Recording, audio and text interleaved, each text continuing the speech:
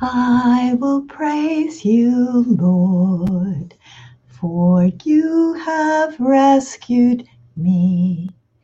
I will praise you, Lord, for you have rescued me. Good morning. It's Monday, and for us in the US, we've had daylight savings time.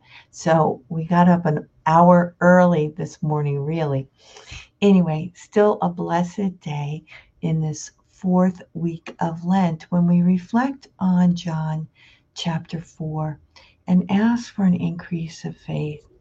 Ask for to see God, to see the Lord present in my life, not to need signs, but to actually reflect on his presence, how he is with me and working through me and for me this Monday. We turn to the Gospel of John. At that time, Jesus left Samaria for Galilee. For Jesus himself testified that a prophet has no honor in his native place. When he came into Galilee, the Galileans welcomed him, since they had seen all he had done in Jerusalem at the feast, for they themselves had gone to the feast. Then he returned to Cana in Galilee, where he had made the water wine. Now, there was a royal official whose son was ill in Capernaum. When he heard that Jesus had arrived in Galilee from Judea, he went to him and asked him to come down and heal his son, who was near death.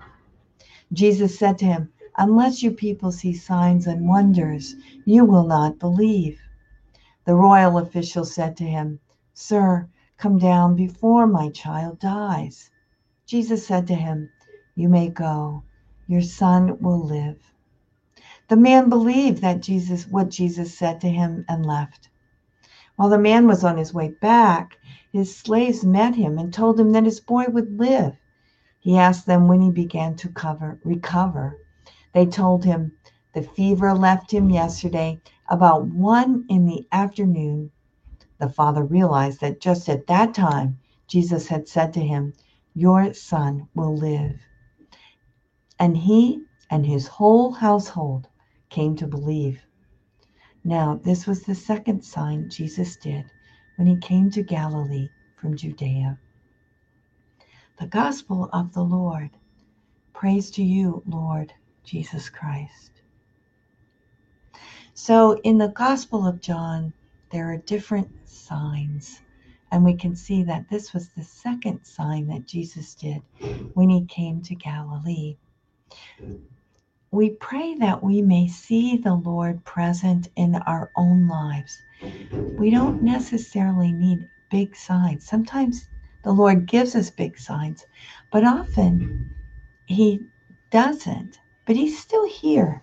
He's still with us, leading us, protecting us, inspiring us, strengthening us, loving us, and helping us to be like himself, helping us to forgive, helping us to do our duty, helping us to lovingly give up ourselves, helping us to be true sons and daughters of God. So on this Monday, whatever is going on in your life, you can hear there's a lot going on around here outside my window. Um, may we turn to the Lord and ask his help and be with him who is present, and thank him when we notice his presence, whether it's the beauty of the universe, whether it's in people who come and go through our lives this day. No matter what, we know that he is with us and that he is providing for us. We pray our offering of this day. Divine Heart of Jesus, I offer you through the Immaculate Heart of Mary, Mother of the Church, in union with the Eucharistic sacrifice, my prayers, my actions, my joys and sufferings of this day, in reparation for sins and for the salvation of all men and women, according to the special intentions of our Holy Father Pope Francis, in the grace of the Holy Spirit, for the glory of the Heavenly Father. And we pray for vocations. O Jesus, eternal shepherd of our souls, send good laborers into your harvest. Thanks so much for joining me today. I see Uma and Angela, Conrado, Susan, Mary, all of you. Valerie's here. Jonathan from Wales, Terry, Duandao Zhao's here too. We thank God for you and we're praying for you, and we all pray for one another and for those who will join us later.